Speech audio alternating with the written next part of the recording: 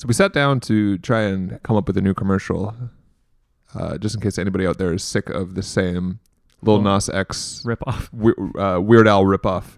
And then we thought about it some more. Weird Howley. Weird Howl.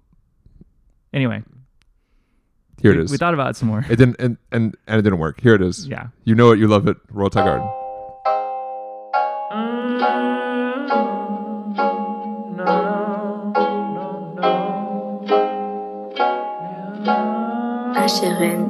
Yeah, when you're in Napa Beach and you need Thai food, you gotta ride to the garden. When you're in Napa Beach and you need Thai food, you gotta ride to the garden. When you're looking for a treat, need something to eat, say Sawadee-ka, cause this restaurant can't be beat. Best Thai in Laos, right next to the ocean. All your tasty favorites and enormous portions. Royal Thai Garden. Royal Thai Garden. Royal Thai Garden. Royal Thai Garden. 96706 Eva Beach, 94 block. Represent. Mention a Blue White Podcast, get 20% off your entire order. Blue White.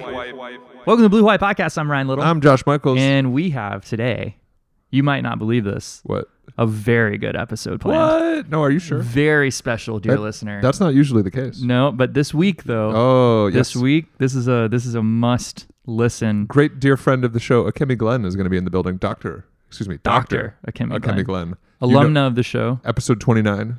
Episode 29. Hashtag Black August. She joined us last year. It was an awesome conversation. Really good. We've been trying to get her back since then, but she's and- very in demand.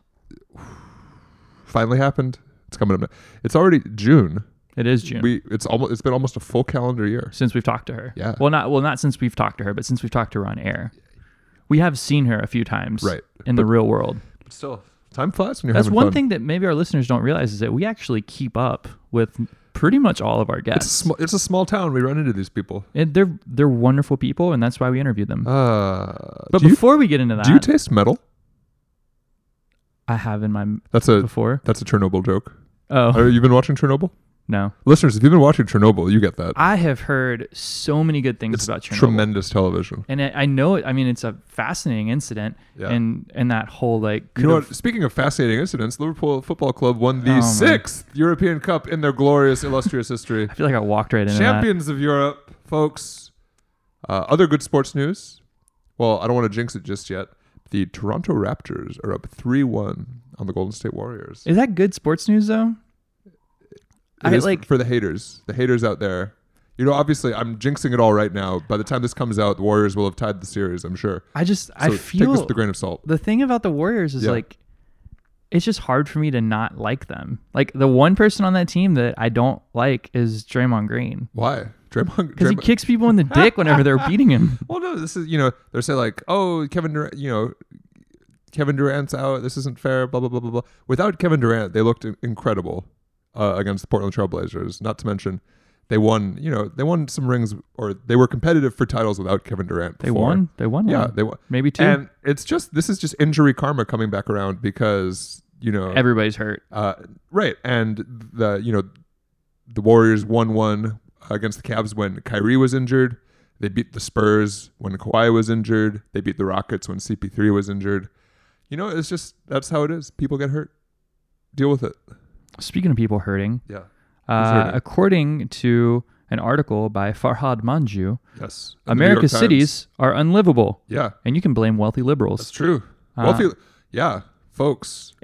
The problem is not liberal or conservative. It's rich and poor. Yeah. And I feel like we've been very honest about that. Yeah. Like, there's every problem in the world. Comes down to people saying, no, I've got mine and I don't care about you. And what that looks like in practice is more or less rich people trying to avoid paying taxes. Yeah. And trying to make more money off of the labor of poor people. Yeah. So this is not really a surprising this article. Is the kick. Our friend Nate Hicks has talked about this before. proposed changes to housing zoning, allowing more apartment buildings, other places where people can actually live, allowing more stuff to be built.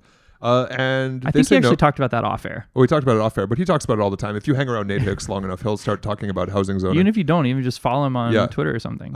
Here's the kicker from the article. Reading opposition to SB 50, this California bill that was rejected by wealthy white liberals, and other efforts at increasing density, I'm struck by an unsettling thought. What Republicans want to do with ICE and border walls, wealthy progressive Democrats are doing with zoning and NIMBYism, preserving local character, maintaining That's in air quotes. local control, Also also in in air air quotes. quotes, keeping housing scarce and inaccessible. The goals of both sides are really the same, to keep people out. And I think that's 100% true. I think if you look at Nancy Pelosi worth $100 million in her little enclave in San Francisco. That's a lot of money. Yeah. Like she does not understand what ordinary people are going through. Absolutely not. And I think everybody understands that we have an affordability crisis in terms of housing in the United States. What people don't understand is that the answer to that crisis is actually relatively straightforward, which is just supply and demand. Build more houses And for working, just anybody, ordinary just build more folks. houses for anybody. Yeah. It Well, doesn't even if you build them for wealthy people and they're all $10 million, eventually people are going to not buy them and the price is lower, right? Like it's supply and I mean, obviously Well, no, you'd want to because gear it towards there's- poor people, there are enough international billionaires to just snap them all up. but there would be no demand, so there's no There's still, the- I've found, they like the tax cuts for the rich, right? They said, this is it. This is going to juice the economy. Here we go. And rich people just keep getting more and more money and they just sit on it. Oh, I'm not disagreeing in that rich people get more money. I'm just saying that the solution is build more housing generally. Like just build more and more and more and more and more. And it shouldn't be for rich people, but I'm just saying just build something. Yeah. Like what they're doing in San Francisco is they're not building anything. And if they're building, they're knocking down an old home and building a newer home. Yeah. And what you need to do is build density. And that's what the article hints at, which is typically measured by people per acre. So in the case of what our friend Nate Hicks talks about is increasing density to about 16 people per acre. So what he would do is take 10,000 square foot lots or 5,000 square foot lots and then turn those into fourplexes. Say 5,000, that's closer to the average lot size. So then the average acre is 40,000 square feet thereabout. So you'd actually increase the density to 4 times, you'd get 8, so 32 people per acre. Now, how is that different from monster homes and like that other, that sort of controversy? The funny thing is that it's not. Yeah. And it's just all about political framing. Monster homes. Well, are yes an and issue. no, because Yeah. the thing is that where zoning comes into play is maintaining the character of a neighborhood. So where a monster home doesn't work is we've got little Ohana homes with cute little yards and nice landscaping and beautiful fences. And then some international investor who cares nothing about the quality of the neighborhood comes in, concretes over the whole lot and puts in, a 19 bedroom house. And it's a little different because what you're doing if you're doing responsible development is you're maintaining like the aesthetic character of the neighborhood while increasing density overall. Where you can see really good examples of that is in other major metropolitan areas like Washington, D.C.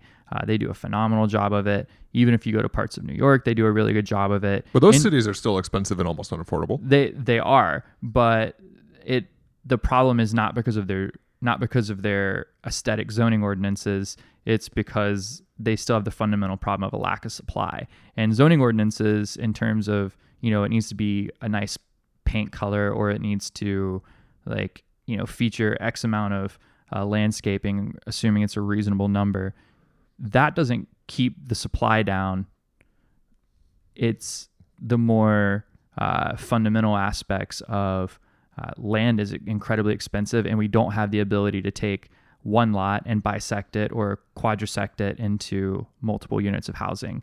What Nate will tell you, listeners, if you ever talk with Nate about this subject, is that if you change the island of Oahu's zoning code to allow every single family homeowner to turn their home into a quadruplex or turn their lot into a quadruplex, only 1/8 of the total homes on Oahu, single family homes, would need to take advantage of that zoning to completely solve the housing shortage. It would create Interesting. 90,000 units. And how many people would that house? Well, 90,000 units Yeah.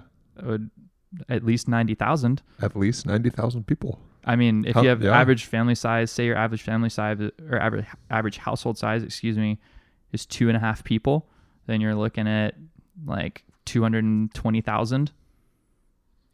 That's a lot. Not too shabby. Yeah. So anyways, But you know what's actually better than that, I've found? what's that? Complaining about homeless people while not building any more housing. Which is what we're already doing. Right, which I feel like is definitely the sustainable status quo. The article uses a term called NIMBYism, Yeah. which I think a lot of people are probably familiar with, but we'll explain anyways. Yes. Not in my backyard. NIMBY. Yep.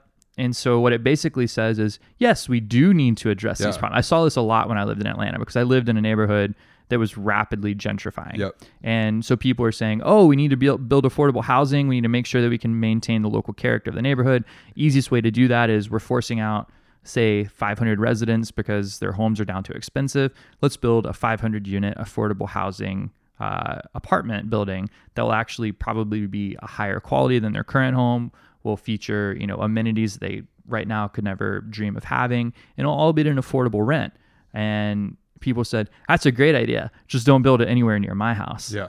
And I don't want to look at that thing. I don't want to look at that thing. Or what if it's going to obstruct my view? Or, oh my God, the thing you'd always hear about in Atlanta is it's going to make so much traffic, because traffic in Atlanta is great already, Yeah. It's just, that's what you'll hear here too is, oh, what about the traffic? And it's like, Yeah. Oh, well, what about all the undesirable elements that will move into the which is neighborhood? really what they're saying, right? Is I don't want poor people here because I can't relate to them I am culturally. scared of poor people. I'm scared. Well, and the reason that they're scared of them is because they think what I realized in my time working with wealthy people Yeah. is that they think that poor people are desperate. And the funny thing is, poor people are desperate, and they're not desperate because of anything other than the policies that you supported that systematically rather than rob examine, them. rather than examine the world we live in as a direct result of the policies that our leadership and our governments and our society puts into place, we transpose it all like, no, it must be a moral failing.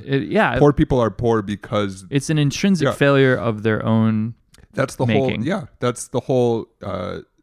The conservative ethos. That's the Ben Shapiro. Facts don't care about your feelings. Like, Well, another thing doesn't care about your feelings. yes, Graduate school debt. graduate school debt does not care about my feelings, and I know because I've got quite a bit of it. Same. Yeah. Same. So what specifically about graduate student debt? So It's other than the fact that like everybody's got it and it's completely strangling the economy, and it's probably going to be responsible for the next great economic catastrophe in this country.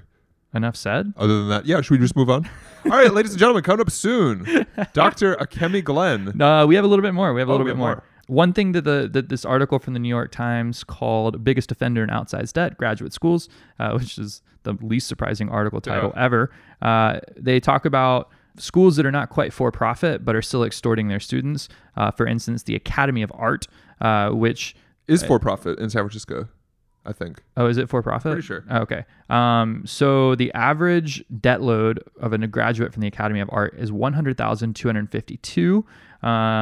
The school offers 9 master's programs with an average loan balance of above $90,000. It also talks about Ross University in St. Kitts, where many American veterinary students have accumulated large debts. This is a problem that I actually saw several years ago emerging, probably when I was in college. There was this big push in like 2011, especially as Alabama was struggling to recover from the Great Recession. There was this big push to go into degrees that would make you a lot of money, right? And I wish they would have said it in 2008 when I was going to college, but they didn't. So yada yada. But I knew this one girl who was trying to get into med school, and God love her, she was trying to do it because I think she wanted to help people, but really she just wanted something that would have a stable career outlook. But like she couldn't get into American med school. I mean, she missed it like 3 or 4 times. So she went to Caribbean med school? So she went to a Caribbean med school. For like $300,000 of debt? For more than that. I mean, the number that she told me was, I can't recall. I want to say it was well north of $500,000 for her to go to school in the Caribbean and take on this massive debt load to get a degree that's not well respected. At most you'll be lucky to make $150,000 a year as like a generalist somewhere. Like you're definitely not going to be a surgeon and make the big bucks, and you're going to have a debt load hanging over you that is basically unpayable. Like a mortgage. It's more than, And of course, it's like a mortgage, except it's at 9% and it's not dischargeable in bankruptcy. Thanks to Joe Biden. Yeah. Thanks to Joe Biden, it's not your student loans are not dischargeable in bankruptcy. Yep. Which is fun. Moving on to a happier subject, let's talk about the political costs of not impeaching Donald Trump. Yeah. This article from GQ, which has actually become a pretty good. Just impeach him. Like, just impeach him. You didn't let me finish my spiel on I know, GQ. but like, I don't understand. I don't get what the big deal is. Well, just let me talk about GQ for a second. And Hit me with it. Since Trump's come to power, they've actually been a pretty good reporting outfit. That's all I have to say. Or at least they've had good opinion pieces. Yeah, I will say that I do appreciate. Yeah, here's what I think is happening. So this piece was written by Adam Gentleson, who worked for Senator Harry Reid when he was Majority Leader in the U.S. Senate. Now retired, Harry Reid of Nevada. So, well, what I was going to say is I think the strategy here, from what I've seen from all the politicos that I follow, is let's not impeach, but let's have a slow drip of negative news coming against Trump all the time until the election. You know what else would do that? What? Impeachment. Yeah.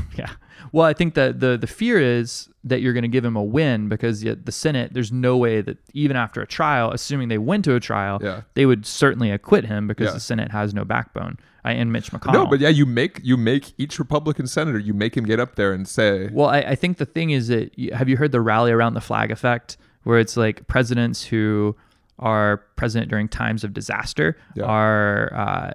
They have really high approval ratings, like Bush after 9/11. Yeah. Because there's this effect where everyone wants to rally around the flag. And I think as so many Republicans or conservatives, people, and maybe even swing voters who see Trump as the flag now. God. As I know. And it sucks to have to do this analysis. Mr. Flag, he hugged the flag. I think Donald Trump wants to fuck the flag. It's as they see him as the flag. And I think the thing is that that's fucking crazy. But the thing is, okay, so you go to impeach him, and I think he's going to try to rally people around him. And I think the fear is on the left is that you're going to rally his supporters and then even some non-supporters who just think that impeachment might be a frivolous political play, and they're going to vote him into office again in 2020. Well, he's the favorite to get reelected already. And, you look at Bill Clinton. He's not the favorite right now. No, but he should be the favorite. So Bill Clinton, for example, the Senate decided not to convict Bill Clinton. And the conventional wisdom was then, it was bad for Republicans. Republicans ended up losing seats, blah, blah, blah, blah. George W. Bush was able to run the entire 2000 campaign on restoring dignity and all this BS. And Al Gore couldn't campaign with an incredibly popular president, and it worked. But that is to some extent true. Well, I mean, Al Gore did probably come close to winning, if not for the Supreme Court. But he won. He won. But the other thing is, though, is you're comparing apples to oranges because you're looking at Democratic voters who will actually listen and have some semblance of shame regarding the idea of being hypocritical in their views. Whereas the average Republican voter thinks whatever Mitch McConnell says left-leaning is right. views are illegitimate and inherently unpatriotic anyway. So it doesn't matter. I don't think that same analysis is fair. Okay. And I think the problem is that if you don't impeach him, you risk legitimizing his behavior. You're basically just saying we're not going to challenge somebody who does this because in a partisan time we might not win. Yeah. And it's like the problem is you're abdicating your moral authority. If you're not even going to try to impeach him, then you're giving the sign off on any absolutely. And if you think for 1 second the Republicans wouldn't hesitate. Oh, it seems a little too partisan right now. No, they absolutely would. Yeah. Can you imagine if? I mean, it's cliche at this point, but if Obama did 1/1000th of any of if Hillary did it, they would have burned down the White House. No, totally. So, I mean, it would be a literal like civil war going on. Maybe we should just have a civil war. It kind of feels like we need a civil war. I just don't want to fight in it. Right. What I really want to do, a cold civil. We already have a cold civil war. Yeah. What I really want, I don't want to say what I really want. that wouldn't be nice. I want the President of the United States. I want God's will to be done in his life, whatever that will is. Okay. Well, Jesus says, pray for your enemies. I realized for the first time, like literally yesterday, I was like, I've always taken that verse, I don't really have any enemies. And I was like, yesterday, I was like, you know what? I feel like Mitch McConnell, Donald Trump, like they are like legitimate enemies of mine. The enemy of the people. Enemy of the people. Anyway, talking about post-Trump. Yeah. There's a guy named Josh Hawley. And according to Yeah, it's going to be the Washington Post, I him believe, versus Tom Cotton in 2024. Get ready. Josh Hawley could be the face of post-Trump GOP. He is a freshman senator. Yeah. He beat Claire McCaskill out because Claire, Medicare for all, we can't afford it. We can't have nice things. Nothing good is ever going to pass McCaskill, Yeah. who lost by a wide margin in Missouri. Josh Hawley is basically a theocrat. Yeah. I mean, I really don't know.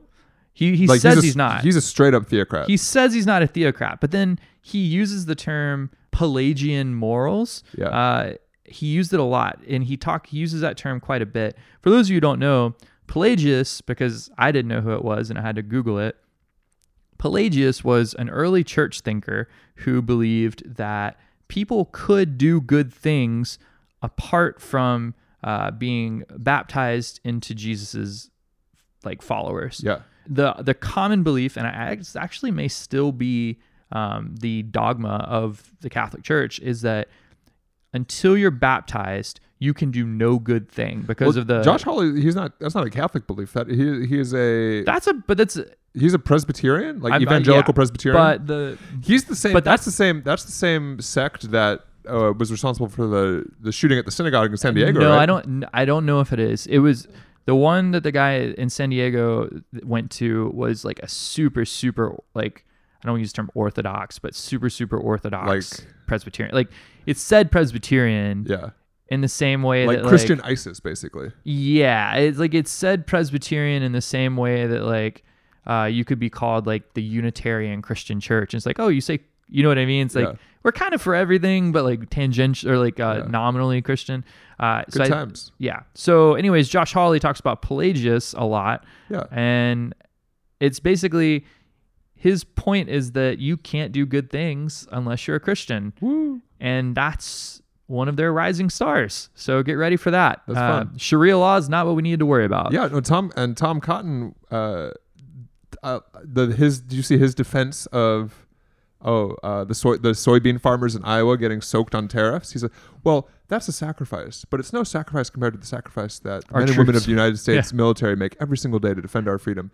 So we're going, on one hand, we've got theocratic fascism. On the other hand, we've got like regular old-fashioned fascism. And nationalism. Yeah, and a little bit of, how is Duncan Hunter in response to all this war crime stuff? Like, well, I killed civilians. Does that make me a war criminal? Yes. It literally makes you a war criminal. Among other types of criminal. Like you're multiple types of criminal. You're just not a Duncan Hunter, probably another one of my enemies. There are a lot of not very good people in our government right now. Well, it sucks because then as a Christian, I'm supposed to pray for them. And I don't really know how to pray for them. Well, if you're a Christian listening to this and you've got suggestions on how to pray for your enemies whenever your enemies are literally trying to hurt people. But the thing is, Jesus, he contemplated that. He said, pray for those who spitefully use you. Yeah, it's like what it's going on right now, if not spitefully using me. As Josh Hawley's version of Jesus, Josh, that's nice. As Josh Hawley's version of Jesus would say, if someone strikes you on the cheek, turn the other cheek, and then nuke them, and then beat the hell out of him.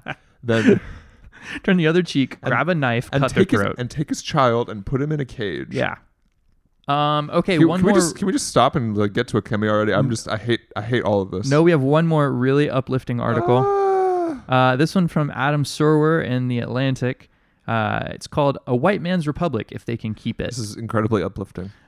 This article is about basically. It starts off with a Trump is not the cause; he's a symptom. Yeah, and it starts off with a little vignette of when the Voting Rights Act was repealed in Shelby versus Holder, where Scalia, basically the worst justice we ever had. Maybe Thomas is worse because Thomas is actually a dummy. At least Scalia was smart. Scalia, as far as we know, is not a sexual deviant. Was not a sexual deviant. He was just a regular deviant. That's true. Just a moral deviant. Just a moral deviant. Yeah. Emotionally deviant. Morally bankrupt. Anyways, basically Scalia in God rest his soul. Praying for him. Pray for you, Uncle Antonin.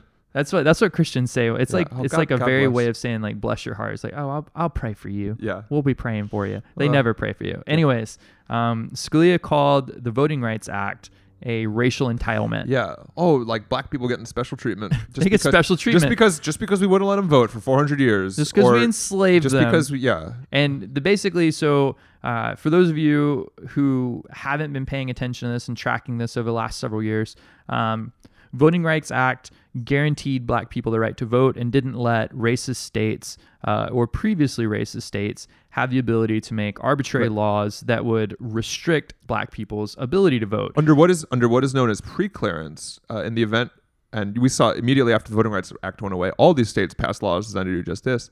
If a state passed a law, if it was one of the states that was targeted under the Voting Rights Act as having a history of racism, discrimination, official government policy, any Basically law, the southern states. any law or change that was passed had to be reviewed and approved by the federal Justice Department. So Of course, now that's gone, and now the DOJ is being run by cronies. at this point, it probably wouldn't have mattered anyway. Right. But, well, maybe it would have because black people maybe would have voted. But here's an example of how that worked. So down south in Alabama, if you have listened to the show at any length of time, you know that's where I'm from. There's an area called the Black Belt. It's called the Black Belt for two reasons. Number one, it was a huge slave population down there, a lot of plantations. And so there's this little belt around the center of the state where it's overwhelmingly black. Also called the Black Belt because it has some of the most fertile soil in the entire country. It's this very rich, black, loamy soil. So it's kind of a double entendre. But black people were very politically engaged. Selma, Alabama, if you've heard of the Edmund Pettus Bridge, the March to Selma, is located in the Black Belt. As soon as the Voting Rights Act was repealed, that the part that Josh talked about, preclearance, it says you cannot materially change the conditions that would allow somebody to vote. As soon as it happened, they closed down almost all of the local polling places that black people had to go to. Then they started passing voter ID laws, which on their face don't sound like a bad idea, right? You don't want somebody to vote, take your vote, and then apply it however they wanted to by just saying, fraud, except voter fraud doesn't actually happen. It doesn't actually happen. But yeah, I can see the idea like, well, maybe we should allow them, we should allow this law. But here it goes a step further. You had to have a driver's license, right? You couldn't have you couldn't use your federal subsidized housing card.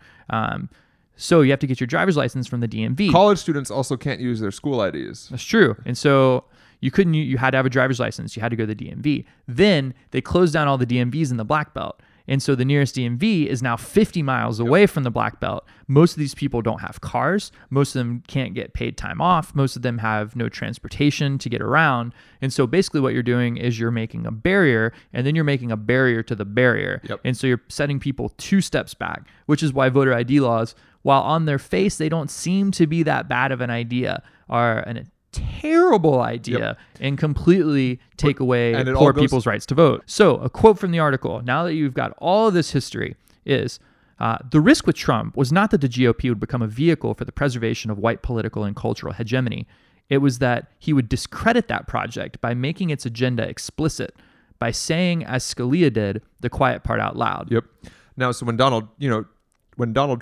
Donald Trump came on the scene, Republicans had plausible deniability about a lot of this. They were able to say, no, this is just about election security, blah, blah, blah. There was an incident, for example, in 2012, there was some Pennsylvania state GOP official got on a hot mic and said, we passed voter ID, which is going to allow Governor Romney to win the state of Pennsylvania.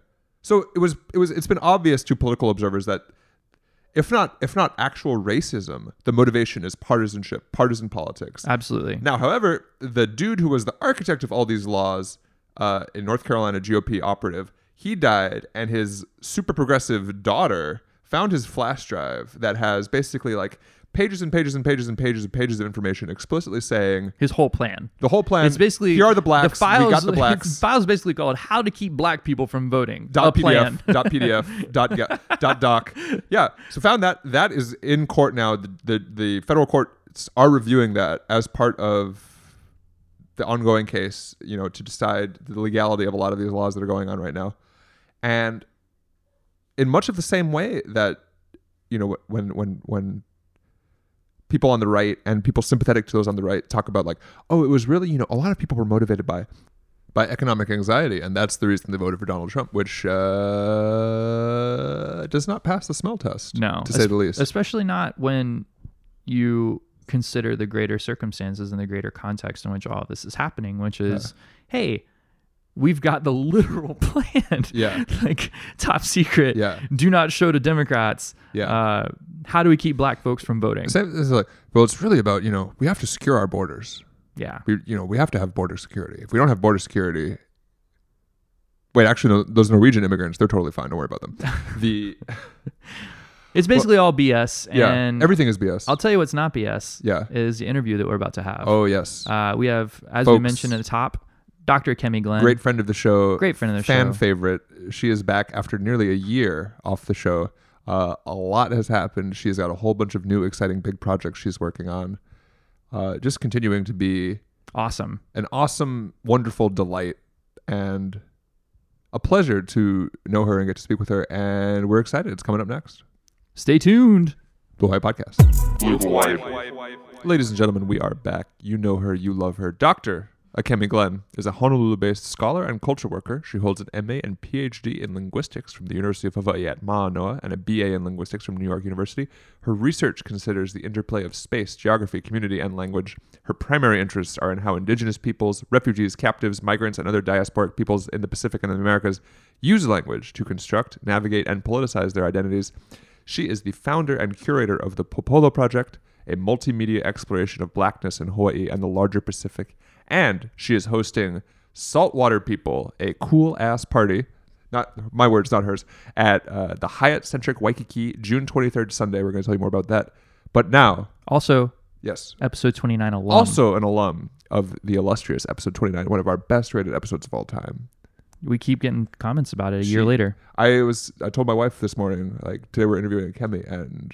I did the same thing. And quote, Jordan was like, oh, she's going to be awesome. Yeah. Basically, yeah. That's what Tony said. Yeah. Podcast approved, wife approved. Ladies and gentlemen, Dr. Glenn, how are you? I'm great. I'm glad to hear that your wives love me. That's They very do. validating. I'm to be honest with you, I am glad they love you. I'm actually more glad that our wives love us. Yeah, Because- that's more important. Clearly. It depends on the day. Yeah. It's like, well, if it can't be me, at least it's a At Kemi. least it's a that's Kemi right. Glenn. Yeah. I'm happy.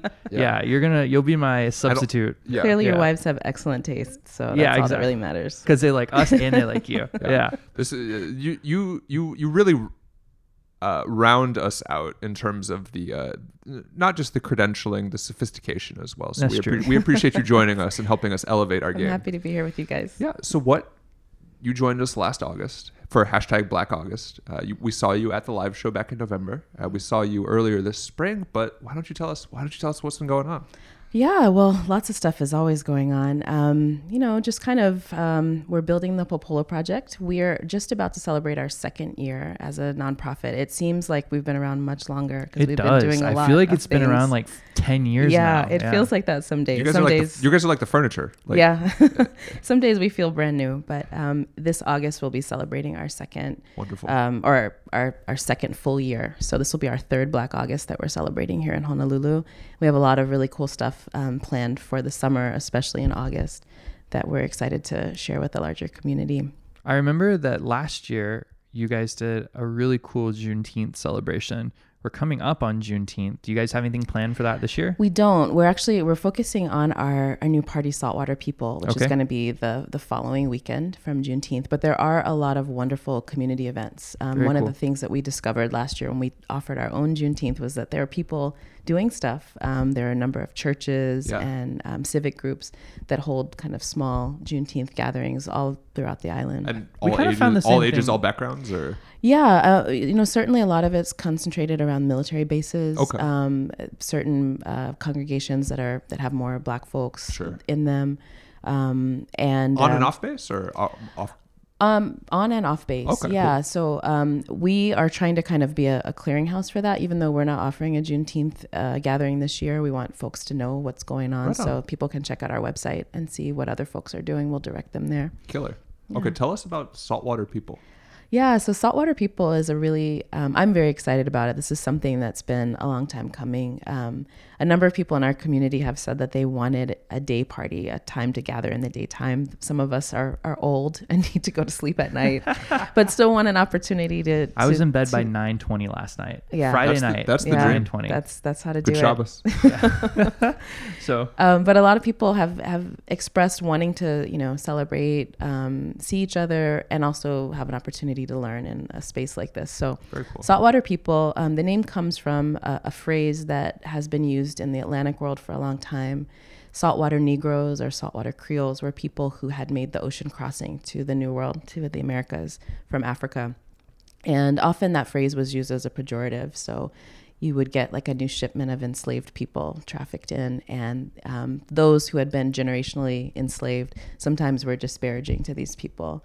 Sometimes, the way that we talk about like fobs and, people, new immigrants. But these saltwater Negroes were also the people who replenished the culture and connection to the homeland.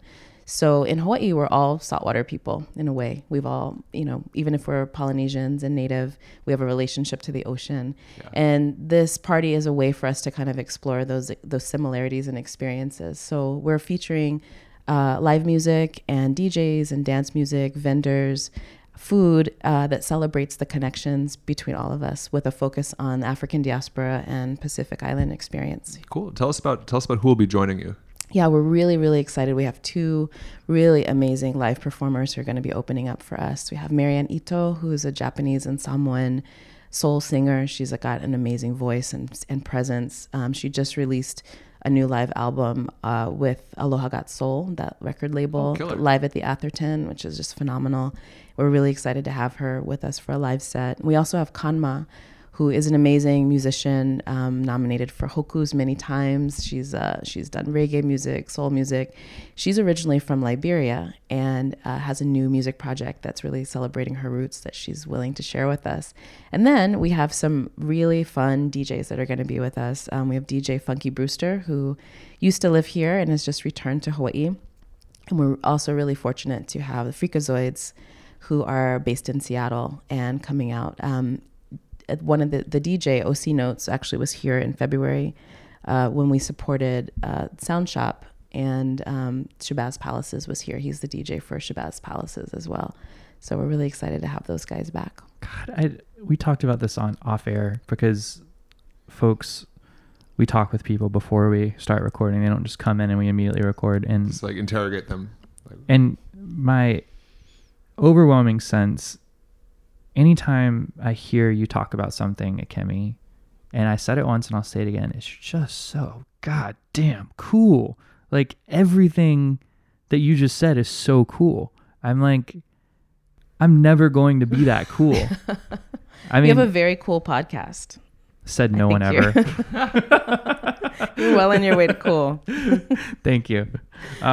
This sounds amazing. I don't think we could get the same lineup for podcast people or saltcast people. I don't know. It needs work. It's a one work of in the progress. things that you brought up that I think was really interesting, even just the theme of saltwater people, because I think everybody knows Polynesian culture's connection to the ocean, right? Like they're the original voyagers. I mean, they went all over the world in freaking canoes.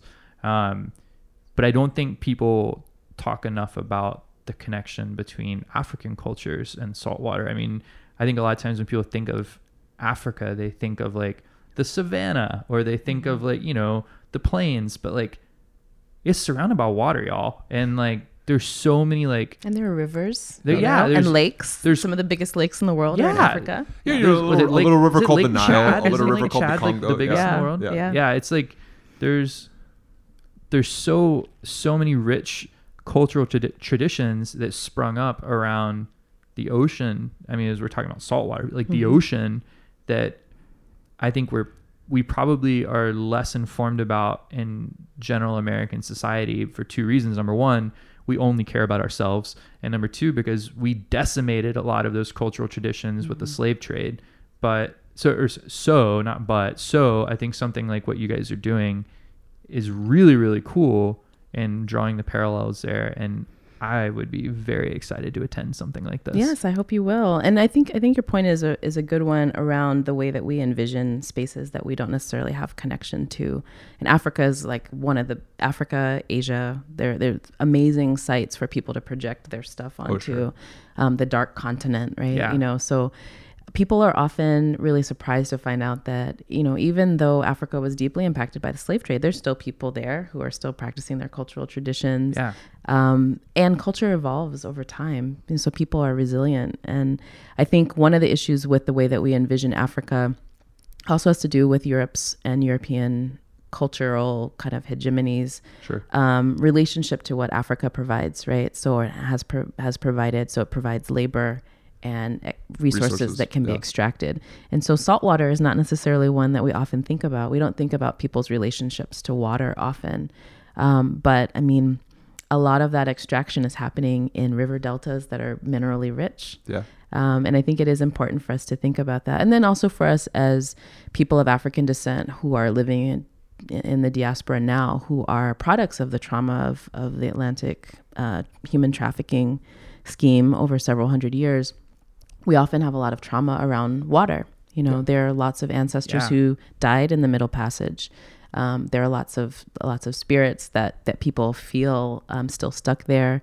There's also the experience. I was just talking to a colleague a couple of weeks ago, Kido Swan, who's an amazing scholar at Howard University in DC, who's from Bermuda. And he was talking about the process of becoming an island person or maybe a saltwater person for a lot of people who were trafficked, where they might have come from the interior and then brought to the Caribbean or other coastal areas. They had to readapt to their environment. And it wasn't just that they were cogs that got picked up and placed someplace where they brought their own spiritual traditions and their own ecological knowledge to new places. And there's actually a process of making people who maybe were river people or maybe savanna people into island people. And then that's something that's still ongoing. And I think that's a process that we can see happening in Hawaii, especially for those of us who've moved here from places that are not exactly like this island or these places. That's a very interesting, everything you say is interesting, but well, it ties into what you say about like when we look at Africa the whole through like the Western, because of the European experience, we put it through this lens.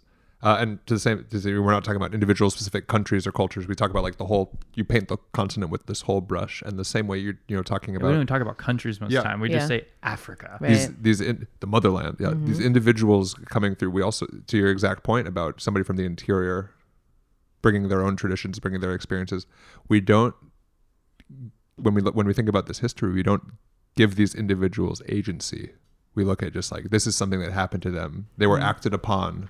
They were brought, and they were continued to act upon and act upon and act upon. And one of the ways to create a better understanding of agency is exactly events like this, I think. And it's very cool to hear.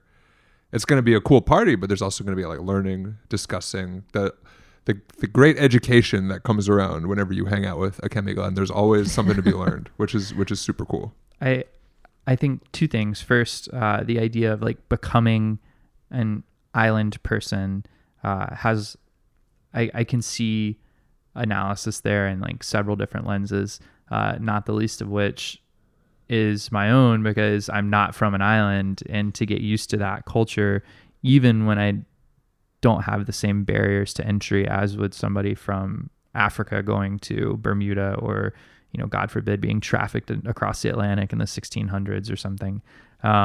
It is a process. Like there is like cultural transmission that has to occur, and like reconceptualizing space, like reconceptualizing even not just space, but like distance and language and communication, what you can say, what you can't say, like things that normally would be attenuated over the friction of distance now are like hit super hard because you're in a relatively confined area. And the second thing is it's a lot of times my touchstone African writer, but Yaa Gyasi, who I'm sure we talked about before, he wrote Homegoing. The reason why the saltwater people thing resonated so much when I first read it is because in her book that I've talked about endlessly on this show, there's a scene early in the book where one of the characters, I think they were Ghanaian, walks into the ocean and just like has this like spiritual moment, like being in the water. And then the story progresses where that person's family is sold into slavery, makes it into the United States. And then comes the end of the story, the final vignette character that you see returns to Ghana and walks into that water again and has this like reconnection with something that it's like on a almost like a metaphysical level. She understands that she doesn't understand and doesn't understand why this connection feels so profound. And as Josh was saying, talking about the idea of agency and like rediscovering all of these connections, like that feels so valuable. So something like this is, I mean, sounds extremely cool, extremely important. Yeah, and just one other thing to say about the water. You mentioning that scene in Homecoming. Yeah, that's right. Coming. It reminds me of, I grew up in the South where for many generations, Black people were forbidden to swim. Yeah. And last year at the Popolo Project, we produced a short film that talks about someone's experience moving from Texas to Oahu and learning to swim here, because here it's part of the culture. It's part of everyday life to be in the water. And one of the things that I found really interesting about our work in the Popolo Project and educating our larger community around the experience of Blackness, not just in American context, but on a larger scale, is the ways that our bodies have been policed, even to such a degree that someone would not be able to enjoy the ocean, that it would be an immediate site of trauma because they can't swim, because of these metaphysical experience that they're having around death and trafficking and dismemberment, all these things that happened in that place. And it is really interesting to think about just the ways that some of our experiences are also, especially traumatic experiences, are hidden from people. So I remember years ago, I was hanging out with a friend who was from LA, and he made this casual comment about how Black people don't swim. He wasn't Black. He was Central American, Latino guy. And he was saying, and Black people always wear jeans to the beach. And I had never heard that. I was like, that's so bizarre. Because my family does swim, but my family swims also because we own our own land that has water on it. And there's like a sense of even just your ecological relationships determine the kind of freedom that you're able to express. And I think one of the things that's interesting about those of us who are Black in Hawaii is that we have a completely different ecology that we can relate to.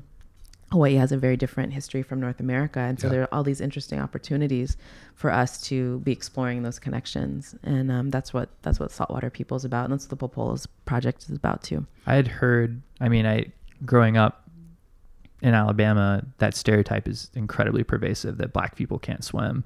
And I never knew that it was because they weren't allowed to swim. And now that you say it, I'm like, I can see a litany of reasons why white people would not let Black people swim. Well, you can escape. And I remember my dad, who was in the military, he was in the Marine Corps. And in the 70s, Jimmy Carter did this kind of tour of West Africa. And so my dad was part of the gunboat that followed him along the coast. Oh, that's cool. And so my dad, who was a photographer and a really interesting, engaged person, got to spend a lot of time in West Africa.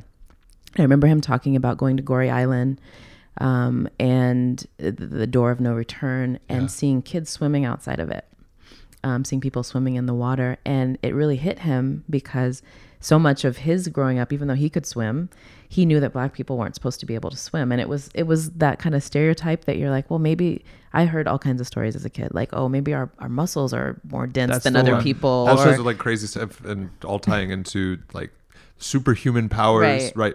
Yeah. Like somehow we put them in a position of inferiority, but they also have these super mystical powers that we can't. And that's weird what things, that justifies the position, right? Because if we were to let them have equal footing, imagine what they would do to us. Game over. Yeah.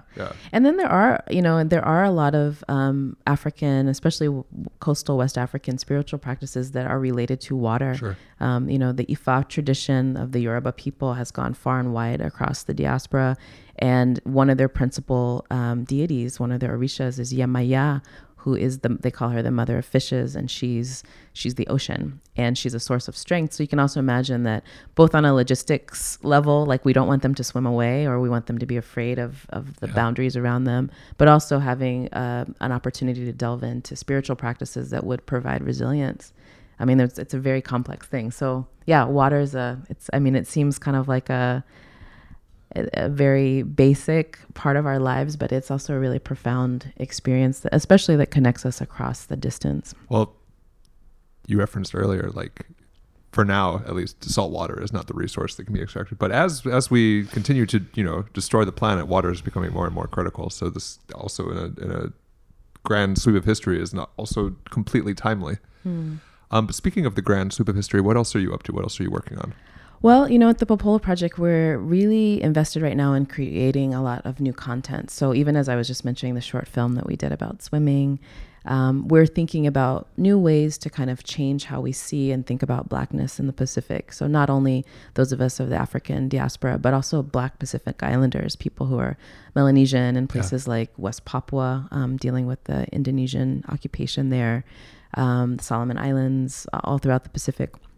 And those are places, especially right now, that are bearing the brunt of sea level rise and climate change. And they're places that didn't contribute to the crisis that we're experiencing. And it is interesting that a lot of those places in the Western Pacific are not on the radar in the same way. Even for us here in Hawaii, we have a distance with them that, there's a lot of complicated history of colonization and which European power did what. Yeah. But there's also an aspect of these people having been marked as Black. And so we're oblivious to their suffering and to their experience in a lot of ways. So at the Popola Project, we're working on ways to draw those of us who are connected to Africa and the African diaspora, and in some ways have a bit of privilege because of our connection to the United States and the platforms that we have access to think about how our experience of being marked as Black and being treated as Black and policed as Black and being disregarded as Black people gives us an opportunity to also amplify the experience of these other people who, did come from Africa, but maybe 40,000 years ago, but look like us and are being treated like us in the same ways. That's fascinating. I remember the first time I saw photos of people from Papua New Guinea and being like, they're Black. Yeah. What? Yeah. Surprise. Yeah, I know. And the Polynesians weren't the only voyagers. The Polynesia, Micronesia, Melanesia distinction was not. It's not an indigenous distinction. That was just like Africa, just like Asia versus Europe. This is all white Western geography map makers, right? Right, exactly. I mean, in the Europe thing, Europe is basically a peninsula off the side of Asia. Yeah. Like it's very clear. Asia West. Well, and it's funny if I've considered this a lot. Like, why is European colonization so indifferent or even aggressive toward like indigenous cultural traditions? And I think it's probably not an easy answer. But like one thing that I was thinking of, it's like just because Europe became this homogenized place where peoples were forced to assimilate under penalty of death and lost their indigenous culture, it's like we talk about, like Josh and I were talking about this, talking about how decisions reverberate into the future. And like on a unrelated note, like now all the populism we're seeing in the world is a reverberation of like Reaganomics in the 80s, and 30 years later we're seeing this. But it's like, imagine that you were an indigenous person in Britain or the UK or something, when like the Romans showed up, and the Romans showed up and robbed you of your traditions. And it's like, assuming that were to be true, that like this, all of this like anti-indigenous behavior is like a reverberation from behaviors that happened of like the 1,500 years ago. These friggin' Celts, man, they will just totally. Yeah. People learn that stuff, and I think we also have to be attentive to the ways that trauma actually does stay with us. That's kind I of might what have I'm talked getting to you at, guys about this. Like I recently was telling the story. So my surname is Glenn, which is a Gaelic word. My name comes from ancestors of mine that came from Ulster, who were moved by the British from Scotland to Northern Ireland, and they're Protestants, and it sucked. And then they moved to America and colonized the United States. Yeah. And these are folks from Appalachia. They're still relatively poor. And we're same region, you and I. Yes, we are. Yep. I'm definitely. So my family's from that part of my family's from Western Virginia. Mine's from North Carolina, like around in the same kind of same area. Yeah. Any Glenn that you meet is usually from Appalachia. John Glenn, Ohio. Yeah, by way of Ulster. I mean, it's like ground zero. I've met a few Glenns, even here on Oahu. I met a Glenn, and he was from Kentucky. So we're all from the same area. Wow. And was it us talking about last time? And maybe this is just a wives' tale, but when I grew up, I can't remember if we talked And about this. just like Kemi, wives approve this tale. When I grew up, I know that feels strangely misogynistic. Now I haven't phrase used that term in a old wives' tale. long time. Yeah. Old Let me- spouses. It's an old spouse's Old tale. Let me spouses tale. An old this is matrimonial partner's tale. potentially a cultural legend might be a better way to say it. There was this. They were talking about. You mentioned how all the glens are in Appalachia, and a lot of the reason for that is because people in Appalachia don't tend to move around. They just kind of got there and then they just stayed there, right? Because factories opened up relatively quickly after that, and they were able to make a good living for themselves. A lot of that's documented in Hillbilly Elegy by J.D. Vance, who seems like now a terrible person, but the book was actually insightful. Anywho, there was this cultural legend. Terrible person, insightful book. It happens. Two things can be true. It happens. There's quite a few of those. The cultural legend was that people in certain regions of Appalachia, because there was so little movement, that certain people were still speaking dialects of English that were not far from Shakespearean, Oh yeah. like sure. as recently as like the early 20th century. Yeah, and not just in Appalachia. I mean, throughout the South is really a fascinating, very culturally diverse region. Which, as a Southerner, I feel like I have to say that in every Yeah. public I know. I format feel the that I same way. can, because I mean, for lots of reasons, and I'll maybe go into some of them. But there, the South was where America, the concept that we have of America, really started. A lot of the things that we think about as foundational to American culture started there. But at the same time, there are lots of communities that are pretty isolated. And, from linguistics, we know that when people don't move around, there's a founder's effect. We have this in biology as well, where wherever they came from, they're probably, they're going to develop and change in some ways, but they're going to start with the tools that they had. Yeah. And so there are places all throughout the South that still have, I mean, they're fewer now, but even when my parents were kids in North Carolina, there are places where people were speaking very specifically localized dialects that sounded very much like people spoke in England, Southern England in the 1580s. Makes sense. It's so bizarre, but it's fascinating. Yeah, I mean, yeah. in sociology, we called it cultural and ethnic enclaves, where Yeah, people prefer to be around people who they are similar to. Yeah. And so that you get situations where you just have this, I don't want to use this in a negative connotation, like an inbreeding effect, basically. It's like the group just sort of mixes with the group over and over again. Well, and that's the story of human history. That's Yeah. how we have tribes and cultures and languages, is that you hang out with people that you can understand on whatever level, whether it's linguistically or you think that they look nice or you like the same kind of clothes. That's what happens. want to kill the same type of people. Yeah, you want to kill the same type of people, eat the same animals, Yeah. not eat the other animals. Yeah. Do you think then, talking about the story of human history, and maybe this is metaphysical, or not metaphysical, but too meta of a question, but given all of that being true, do you think that we're endlessly doomed to repeat that cycle over and over? Or do you think that we've somehow now achieved a level of cultural sophistication that we can consciously disregard it and become something better? That's a good question. That is very meta. I think that the evidence that we have of how humans develop and how culture changes shows us that there's always two things happening. There's always convergence and divergence. People find people like them who are of like mind or have similar aspirations and values. They go together as long as they can, and then they diverge, and that happens all the time. I think that's the only thing that we can say that's true. And I think if you look at human history and even our contemporary society through that lens, you see that all the time. It's like cyclical, right? Yeah. So we have, the internet brought a lot of people together, and you're like, wow, I'm such a weirdo about this one thing, but I found all these people around the world that love this thing too. And they converge. And the Nazis are back. And then the Nazis are back, right?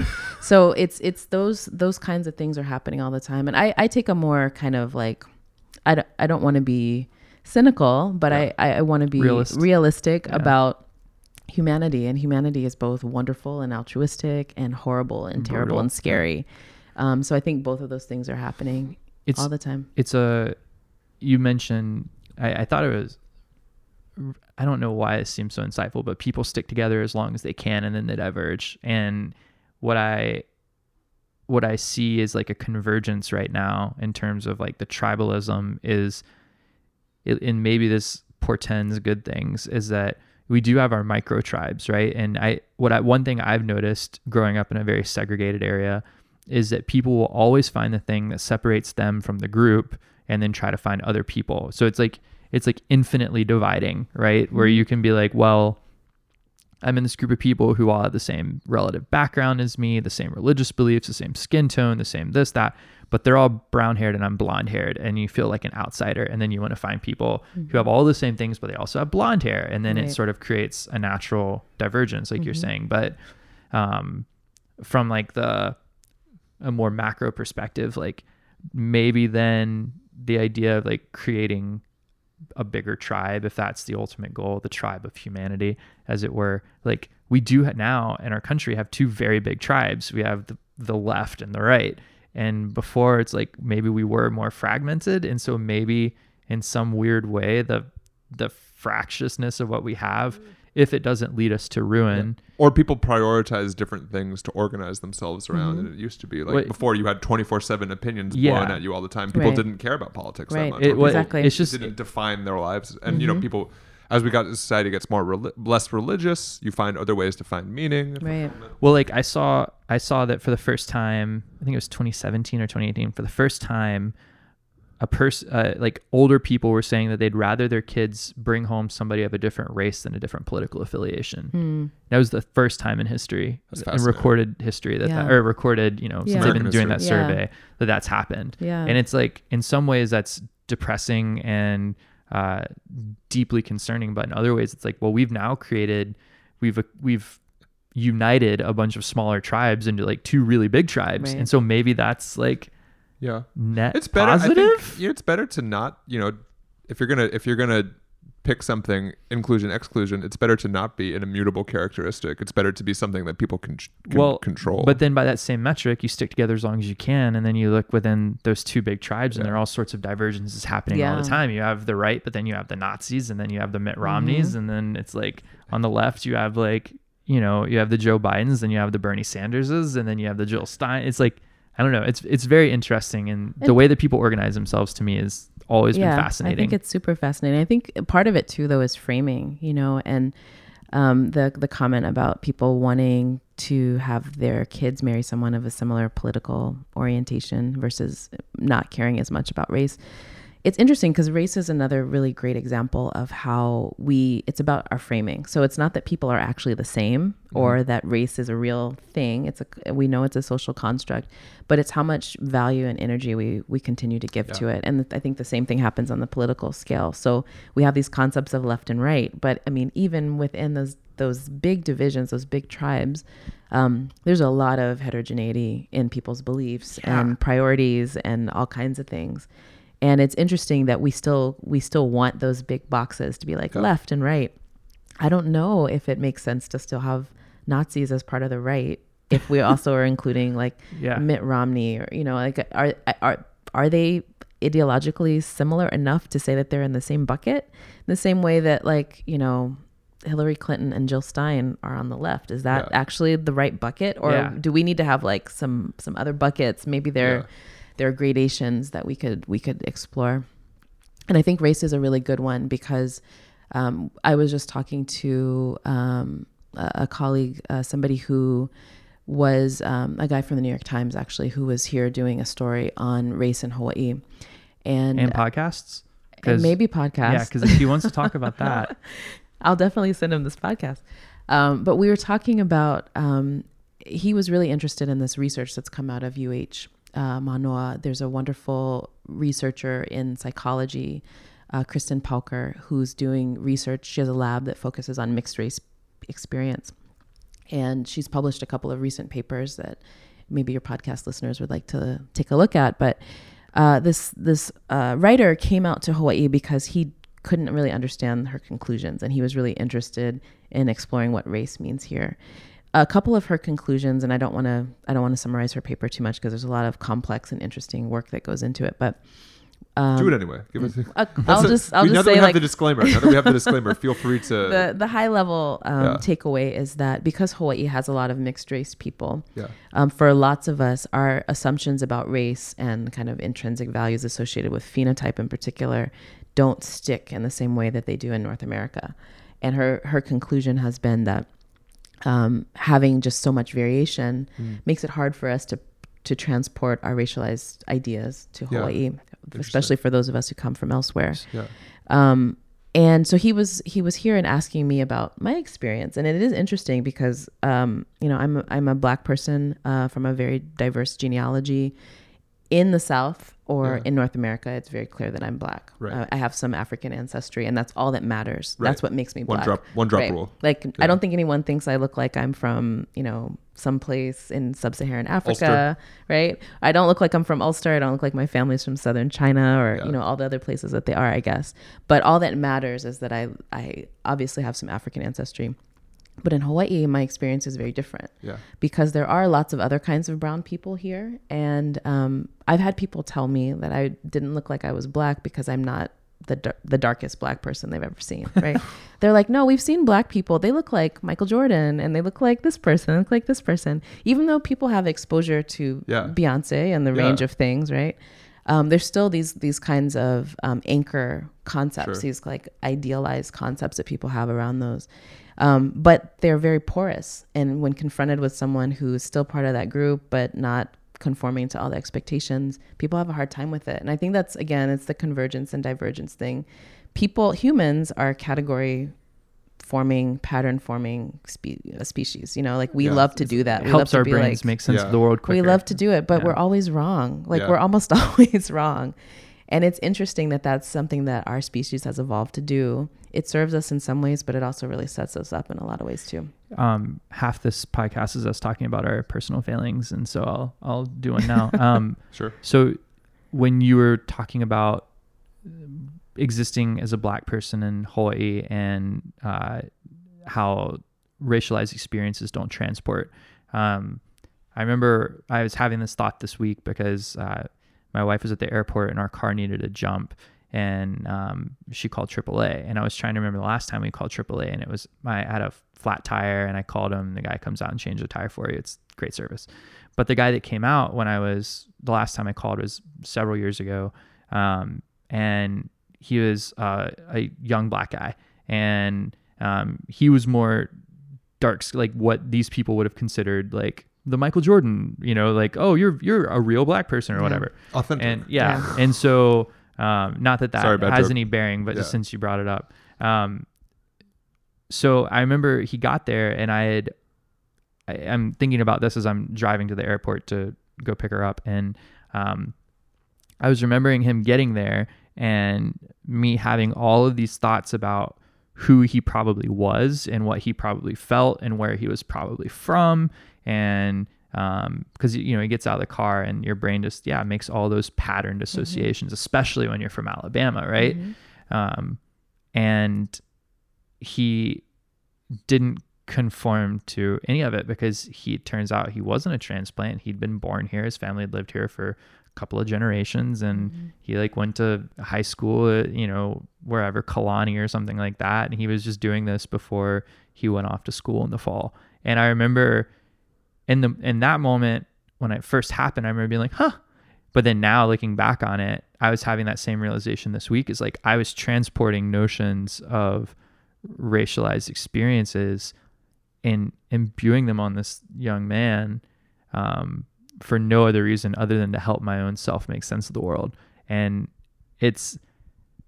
that was even after I considered myself probably more on the politically liberal spectrum, or politically liberal on the spectrum. It's astounding to think all of the blind spots we have, even when we're trying to not have them, even when we're trying to see, I think to your point about most people, the majority of people are not going through the world with malice in their hearts. No, it's just and a lack of understanding, which leads to awkward situations. Well, and I think the broader point is that that experience, though, I think is particularized, or maybe I'm overblowing it, but I feel like it's particularized to Black people in the United States. I mean, you do sort of guess about where people are from in other contexts whenever they have certain cultural or phenotypical characteristics, but I think Black people get it the most.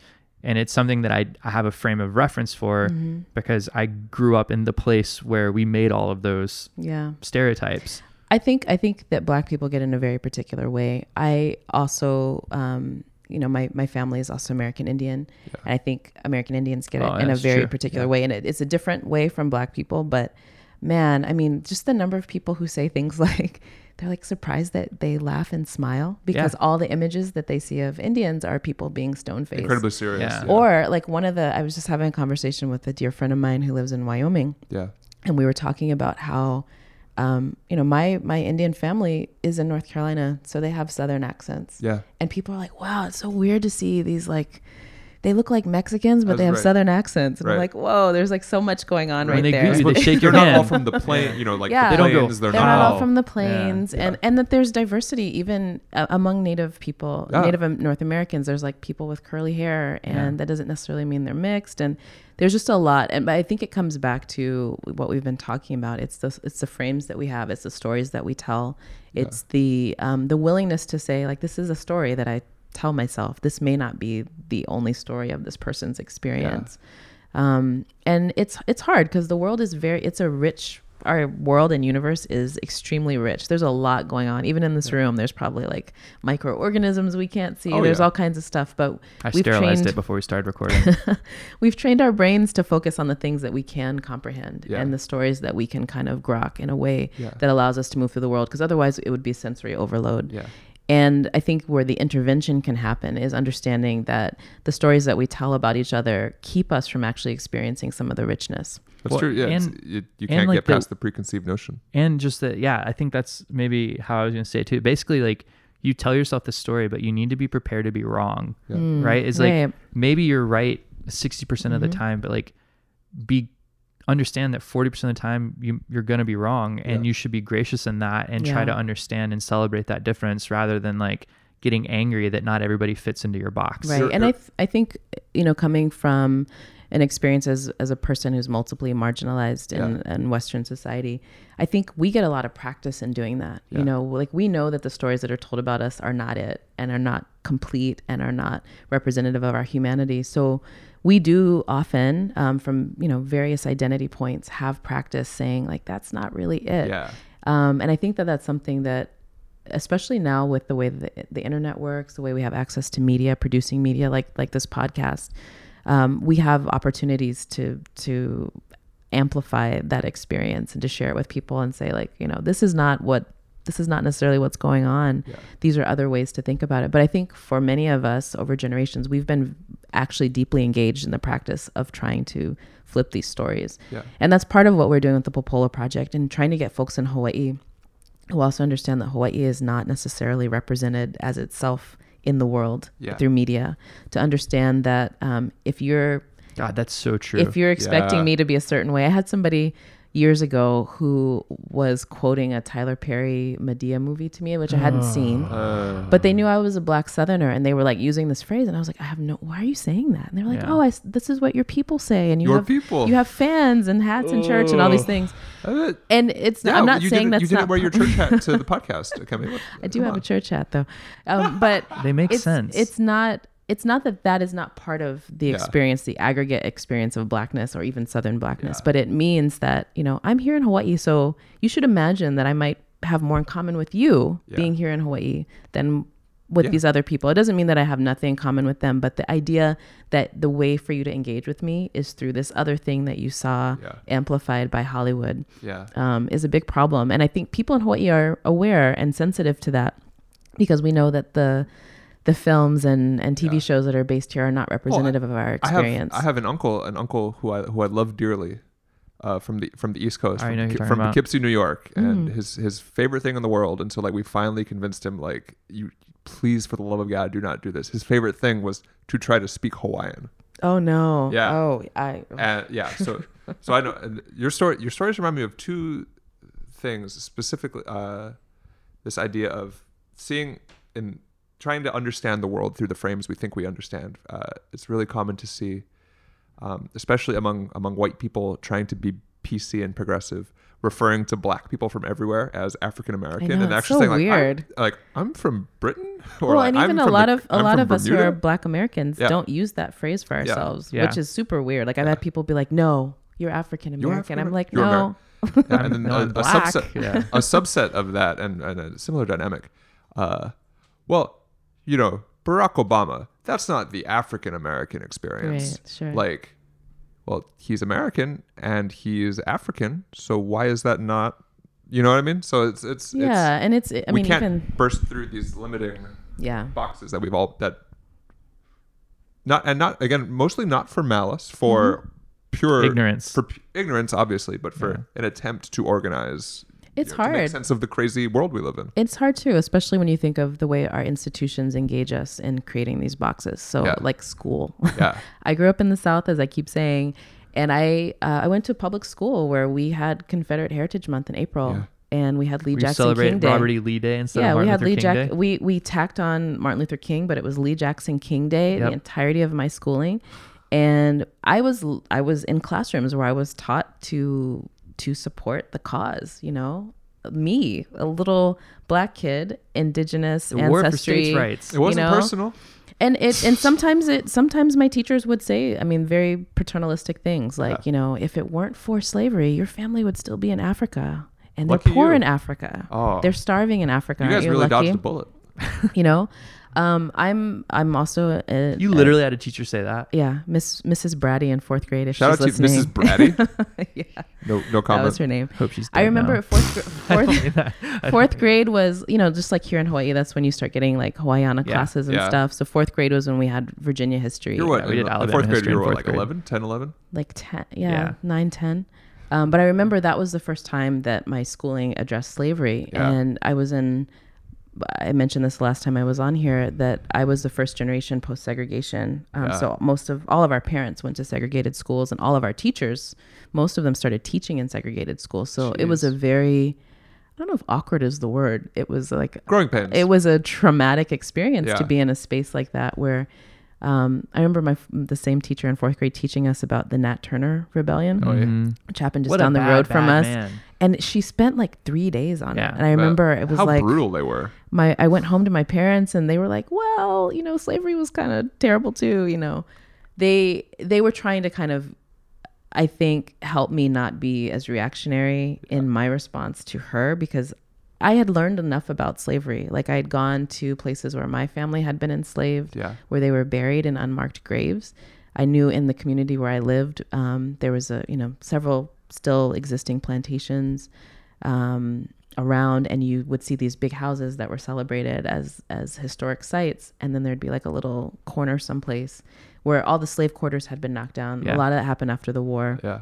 People didn't want to acknowledge it anymore, and so it was really these grandiose mansions and very little attention to the humans that made them and kept them running. Gosh. It's funny you mentioned, by chance this week I was reading about Sally Hemings, which for those of you listening was the slave that Thomas Jefferson arguably was courting / raping. Depends on what perspective you're looking at it from. I tend to go with raping, but he was like this, or she was this, they call her like one of the founding mothers now, because she was so pivotal in like Jefferson's life, I guess, and helping shape the country, whether we realize it or not. And whenever Monticello was sold because Jefferson died broke, they knocked down like all the slave quarters. They like immediately renovated the room that she lived in and turned it into something else. And it was just, that was it. Well, I grew up with a number of her descendants. Oh, really? And in the 80s and 90s, they were all well aware that they were descendants of Thomas Jefferson. And many of them, some of them had become free people through the generations. It said on the article I was reading that he freed all of her children, and never her. Yeah. She died. Yeah. I mean, she was sort of freed like right before she died, but yeah, like, the Sally Hemings story, there's a lot of Virginia history that's pretty atrocious. But her story is a really interesting one because people really want to rehabilitate Jefferson, because he was this lofty philosopher and the author of all these wonderful he started ideals. having sex with her at 14. Yeah, and she was also his wife's half sister, so she was a product of I did know that, of her mother being enslaved mother, being impregnated by the person who claimed to own her. And Lack of Hemings, cognitive dissonance in American history. and then Hemings came from the fact that her mom was a product of slave rape by an English sea captain who I guess raped her on the Middle Passage is what it was sort of implying. And so it's like, yeah, there's a lot of that, right? Yeah. So, and I mean, and it's also interesting because the United States, in the way that they tried to regulate the slave trade, also encouraged that kind of behavior, especially in places like the Upper South, like in Virginia and North Carolina, where, you know, for a long time, the plantation holdings there were not very big. So they were mostly small farms. People have a few enslaved people working on their farms. But in order to continue to produce them, there was, I mean, we know this is well documented. There's a lot of rape going on in my own family history. You know, I'm definitely a product of that. And yeah, the Sally Hemings story was very interesting because it was part of the ambient conversations around race when I was growing up, where there were kids in my elementary school class who were in Miss Brady's class, actually with me in 4th grade, who knew that they were descendants of Thomas Jefferson. They knew that. They had all the oral history. Yeah, they had all the oral history. They had Bibles, family Bibles. They knew it. They would gather as a family. They had family reunions. And I remember my teachers telling these children, like, no, there's no way. There's absolutely no way. That was the dominant narrative. Sally Hemings was a liar. Your great-great-great-great-grandmother, all these things. Thomas Jefferson was a good person. He would never have sex with a black person. Was the story. It wasn't like he wouldn't rape a slave. Right, he wouldn't rape a slave. It was like he wouldn't have sex with a black person. Sully himself. Right.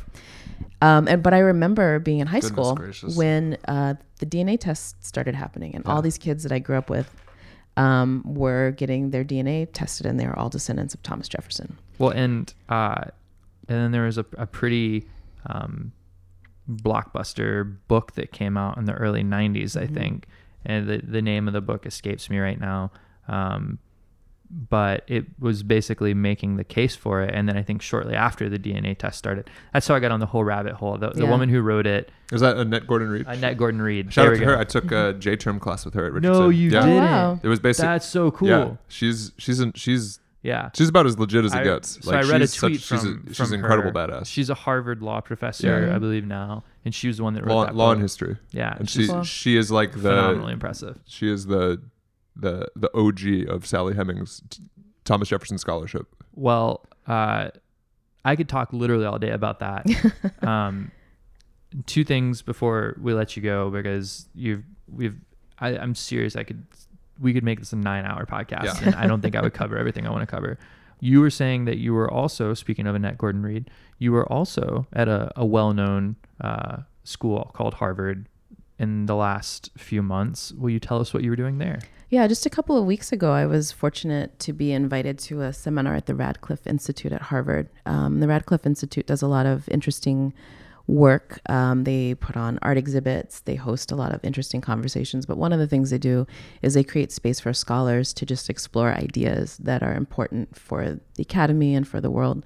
And I was lucky enough to be invited by two wonderful kind of eminent scholars in Caribbean history, Keto Swan, who's at Howard University, as I mentioned a little while ago, and Glenn Chambers, who's at Michigan State University, for a seminar on the Black Pacific, thinking about connections between the African diaspora, especially political connections, and Oceania.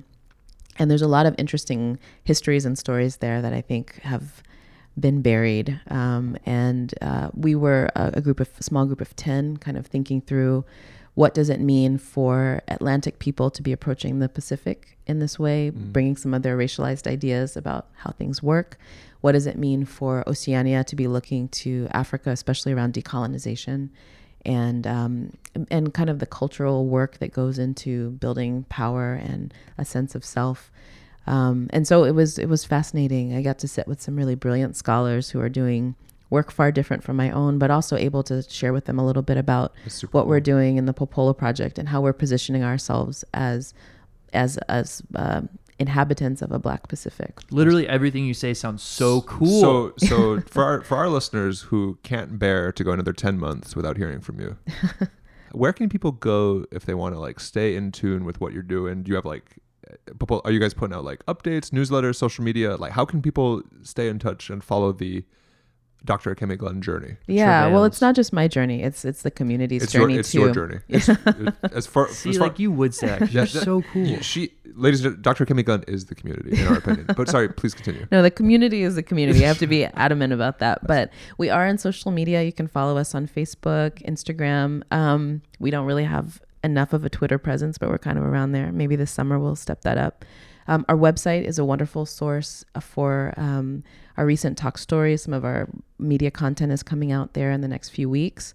It's also the place you can sign up for our newsletter. We do send out periodical And what was that newsletters. website one more time? It's thepopoloproject.org. So thepopoloproject.org. Awesome. It doesn't sound like travails at all. It sounds like you really enjoy what you're doing, and And it's just such a joy to speak with you. Like every time, it's so cool. Oh, you're like so kind. you could just be. I would just listen to you talk about whatever, Wow. literally whatever. Yeah.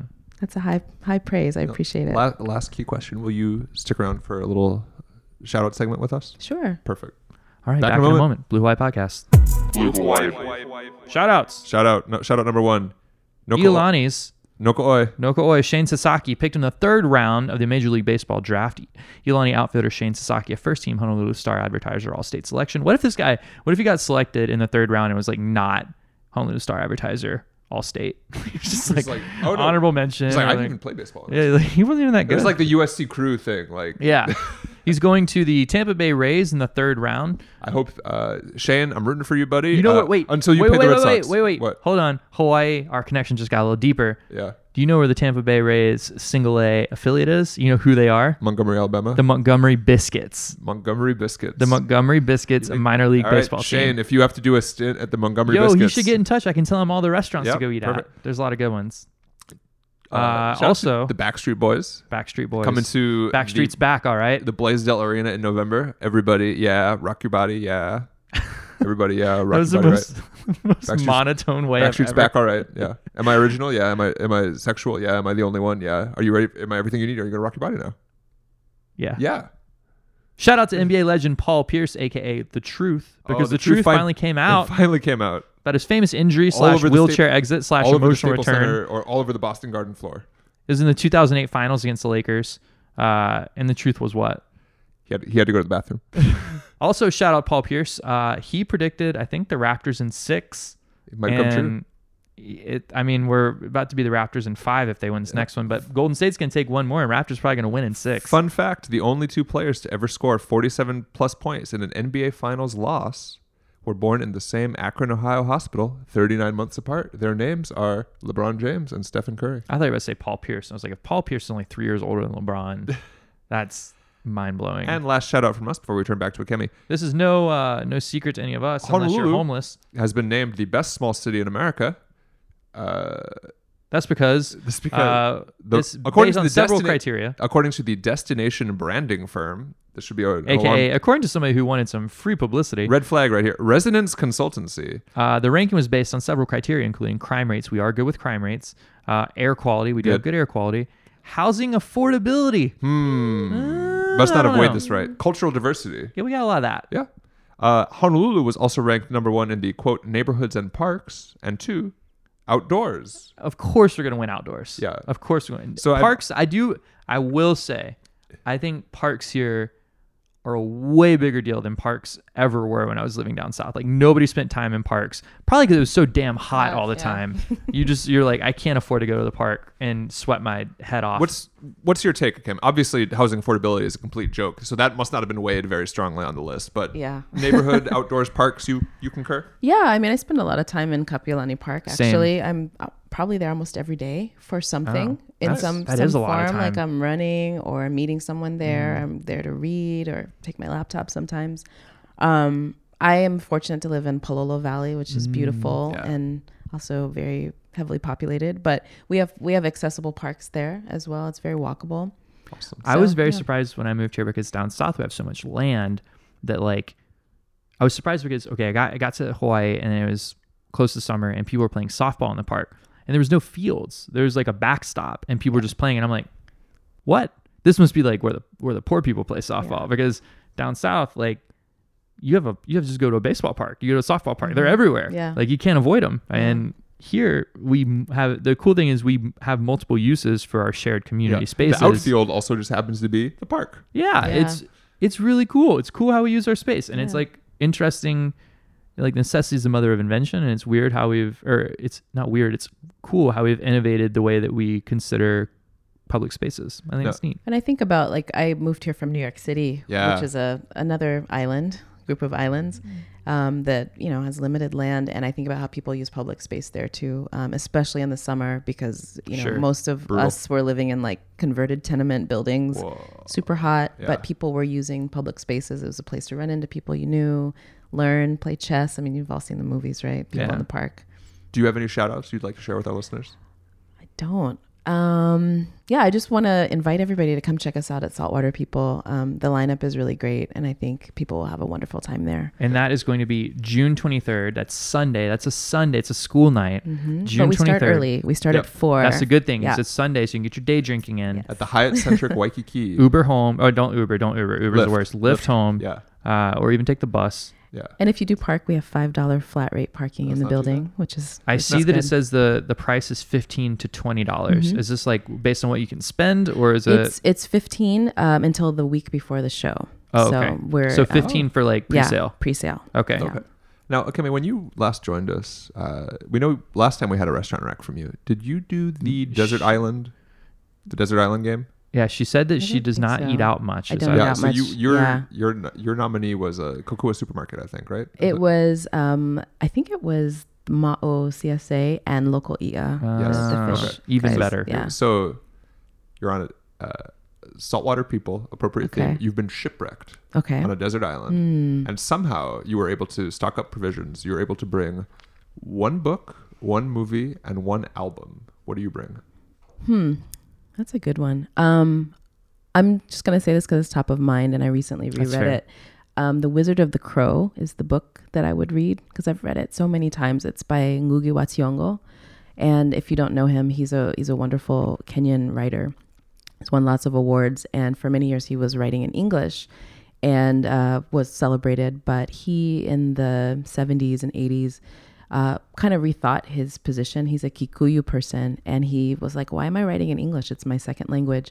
So now he writes all of his novels in Kikuyu and then translates them himself. So the Dang. translation is really rich, and his writing is really lovely. That's killer. And I don't remember when The Wizard of the Crow came out. It's been more than 10 years now, but I've read it several times, and every Fiction? time it's fiction. Yeah. It's really fun. So I would read that. I've read it several times. I think I could is it do on many Kindle? more. Because I'm going to download it tonight. It might be. I don't know. I have a hard copy of it, but yeah. Okay. So it was a Okay. book and then A movie and an album. movie. Man, that's a good one. I'm going to say 2 movies that I think will show the span of my my interest and hopefully my personality. Okay. Recently, I, with friends who had never seen it before, watched The Last Dragon, and I found it to be very amusing. Have you guys seen that? The I have Last not. Dragon? Yeah. I have Yeah, not. it's like a very campy, weird movie that has martial Yeah. arts and all kinds of stuff Nothing in wrong it. with that. Okay. No, but it's I think it's an interesting It's piece such an of original pick. Okay. social commentary. Yeah. But I'm having 2. So, and I think the other one that I would watch is Daughters of the Dust, which is a wonderful film made in the 90s by Julie Dash that takes place on the Sea Islands, I think off the coast of Georgia at the turn of the 20th century. Awesome. And it's also really rich, like culturally rich, and the cinematography is really amazing. And if you've seen Beyonce's Lemonade, it was deeply inspired by that film. So it's one you can watch over and over. And then one album. One album. Man, that's really hard. So the cheat Just here, one. we can give you the pro tip. Don't do it. She's a smart woman. She doesn't need a cheat. I want to cheat. What's So the cheat? you can also get out of jail free here is you say your favorite band's greatest hits compilation. Oh, well, that would be get out of free. And I am just saying this because I'm thinking on my feet right now. But yesterday was Prince's birthday. He would have been 61. R.I.P. And I grew up listening to him as from small kid all the way until his passing. So I think I would. I don't know if it's his greatest hits. I don't know if it's Purple Rain, but Something Prince. yeah, We're something. gathered Prince. on this. We're shipwrecked on this desert island to get through this thing called life. Right. Exactly. I like it. Perfect. Well, Kemi, Yeah. Thank thank you. you as always. It's an absolute thrill and Yeah, pleasure and mahalo. joy. Thank you so to much speak for with having you. me. Are there Folks. any last words Yeah. of wisdom? Anything you'd like to share with our audience? Just keep checking us out. Support these guys at the Blue Hawaii podcast. Oh, you're You're sweet. doing great things for the community, and trying. it's important to have more spaces like this to share our stories. you flatter So, us. Thank you. Ladies and gentlemen, Akemi Glenn, get Doctor. in touch. Kemi Glenn. Doctor. Dr. Glenn, Akemi, get in touch with us. Let us know what you think. Get in touch with her. Find the Popolo Project in all their various social media capacities. Like, tag, share the episode. That's the best way if you want to help support other than just donating money and going to the events. And let's get the name out there. Saltwater People. On the 23rd, Sunday, you said, I believe, day party was the way you described it? Yes, Day party, y'all. That's good. We have the perfect outro music. That's right. All right. We'll talk to y'all next week. Bye Podcast. Day party at my crib, you invited. You invited. Day party at my crib, bring a lighter. Yeah. Don't be going down by the deep end, you can't swim. Ain't no lifeguard, yeah. I'm a trife guard, yeah. I'm a drench guard, yeah. Hit up this part. Yeah, you gon' need work, yeah. You gon' lead work, yeah. You gon' need work, yeah. You gon' lead work, yeah. I'm in and out of the field, yeah. I got a profit to get, woo. I get to looking around, I get to pointing that bitch. You. What? Yeah. Day party at my crib, you invited. Day party at my crib, bring a lighter. BBQ, no kikus, no cheap shoes. Good seafood, good beach food. Should teach school, shit been cool. Cathedral, unequal, illegal. I go to Gucci to mingle. Got them high nose like a single. I'm making left hit the blinker. Hugh Blow or the AP. Both of them called 80 piece. Meal time, y'all can barely eat. I'm wired up, I can barely sleep. Told y'all, nigga, most y'all, nigga, showed y'all, nigga, coach y'all, nigga, broke y'all, nigga, smoked y'all, nigga, choked y'all, nigga, poked y'all women. Had them chickens covered like Tabasco. Bales of weed down the street from the pastor. Got a garage filled up with Caspers. Me and my skill live happily ever after. Yeah, you gon' need work. Yeah, you gon' lead work. Yeah, you gon' need work. Yeah, you gon' lead work. Yeah, I'm in and out of the field. Yeah, I got a profit to get. Woo. I get to looking around. I get to pointing that bitch. You. What? You. Yeah. Day party at my crib, you invited. Day party at my crib, bring a lighter.